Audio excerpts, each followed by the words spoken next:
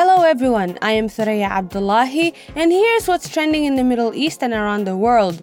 UAE ministers set out the latest 13 items in the projects of the 50 plan which relate to boosting the country's human capital and increasing the number of Emiratis employed in the private sector.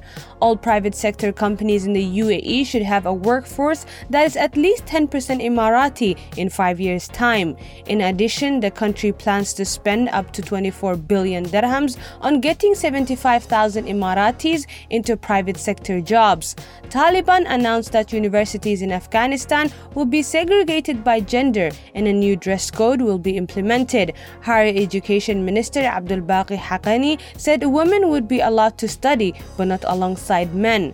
Two politicians have formally announced their intentions to run for France's first female presidency in next year's spring elections.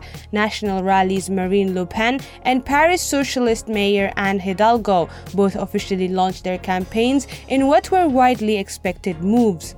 Before the 2021 MTV VMAs officially kicked off, BTS won Group of the Year award during the pre-show party. In addition, Conor McGregor nearly got into a fight with Machine Gun Kelly on the red carpet. According to reports, the altercation started after McGregor allegedly asked Kelly for a photo, which was denied.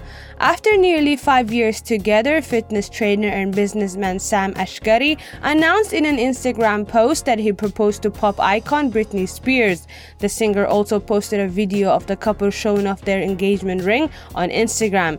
That's it for today's Trending Middle East update. For our full range of podcasts, head on over to the podcast section of thenationalnews.com.